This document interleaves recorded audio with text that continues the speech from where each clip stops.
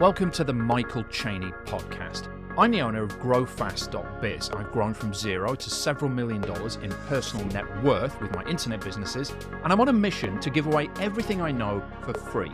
I'm doing this because I want to leave a legacy, I want to make a difference in the world, and if you ever need help implementing it all, you might want to reach out to us. The year 2024 on planet Earth, which we now call Planet X since Emperor Mosk I renamed it, was a dramatic one. Not only was it the first year when a cryogenically resurrected candidate was made president, when a thawed-out Ronald Reagan took to office with a frosty reception, but it was also famously the year when both Mark Zuckerberg and his text-based social media platform, Threads, came to a sticky end. Zuckerberg, a hugely popular figure amongst the entire population of the world back then, except for 99.9% of people who hated him, was born to reptilian parents in May 1984. He was already the filthy rich owner of several social media companies in the mid-2020s, but he needed more money to invest in good causes, donate to charity, and buy off politicians. So, as the financial success of Facebook continued to grow and would eventually go on to become its own sovereign country in 2031, so indeed did Zuckerberg's greed gland. In fact, the post-mortem following his cage fight with Elon Musk in 2024 revealed it had grown to the size of a small beaver. It's now permanently on display in the Museum of the Billionaire's Innards next to Warren Buffett's spleen, just outside Sector 7 of the Delta Quadrant. But it only gets 2 out of 5 stars on TripAdvisor though. According to Mildred407 from Darlington, the all-pervasive smell of rotting flesh has a slightly disconcerting infringement on the dining experience in the restaurant. Back in the mid-2020s, the robot-like Zuckerberg felt lost and was seeking distraction beyond his Facebook endeavors. He turned to jiu-jitsu, interviews on the Joe Rogan show to connect with the pause, and even taking acting lessons where he tried to learn how to act like a human. But nothing seemed to work. Despite a daily diet of flies, eggs, and small mice, reptilian Zuckerberg still couldn't fill the void deep inside. But this was a void of the existential kind, not the dietary kind that could be filled by eating insects, embryos, or little furry mammals until the stomach felt full and satisfied, and thereby fulfilling the need to fill the void full. Keen to cement his place in lizard history, Zuckerberg sought to defeat the then popular text-based social media platform Twitter, which would later be renamed X, along with the entire planet by Emperor Mosk I.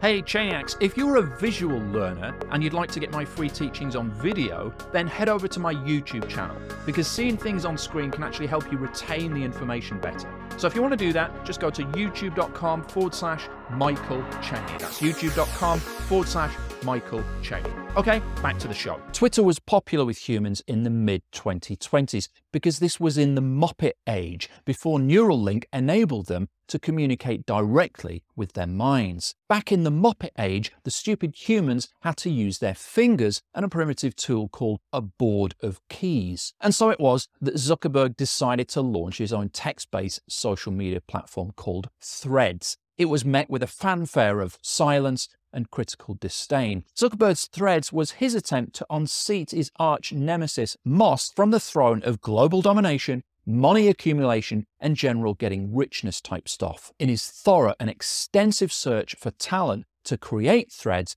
Zuckerberg dived into employee pools as diverse as ex-Twitter employees, disgruntled Twitter employees, and fired Twitter employees. Copying the entire Twitter codebase line for line and then slapping on a new logo to call it his own raised some hunches among legal experts that Zuckerberg had just cloned Twitter because he couldn't be asked to create his own thing. Later, Elon Musk launched a failed bid to sue Herr Zuckerberg. The failure enraged the South African emerald miner, which spilled over into the infamous Las Vegas head-to-head the following year. Billed as the fight of the century, which wasn't saying much because the century was only 24 years old, the two ego-filled business warriors came head-to-head in a packed-out Coliseum arena at Caesar's Palace in Vegas. The gambling and sketchy women capital of the world, Las Vegas, wouldn't see such excitement or anticipation of an event again until the three-headed Zargling overlord from Sector 6 was defeated by the Jeff Bezos' undead zombified corpse in 2139. The Zuckerberg versus Musk bout started off cagily, which is fairly typical for cage fights, until the 4th minute. This is when when Elon the Fridge Musk unleashed his signature move, the walrus, to dramatic effect. This was named after the weight and body fat percentage of the maritime creature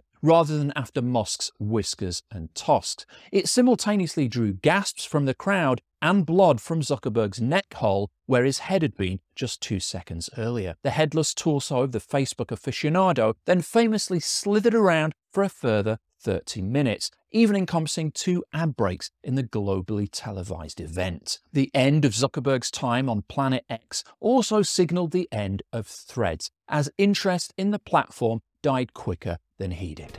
Hey Chainiacs, I'd be eternally grateful if you'd leave a review for me on this podcast. I don't put any ads or sponsorships on here, so when you leave a review, it helps get this free training into the hands of the entrepreneurs who really need it. It just takes a few clicks to do, and your review will make my day. And more importantly, it will create a ripple effect to help the fate and fortunes of countless entrepreneurs.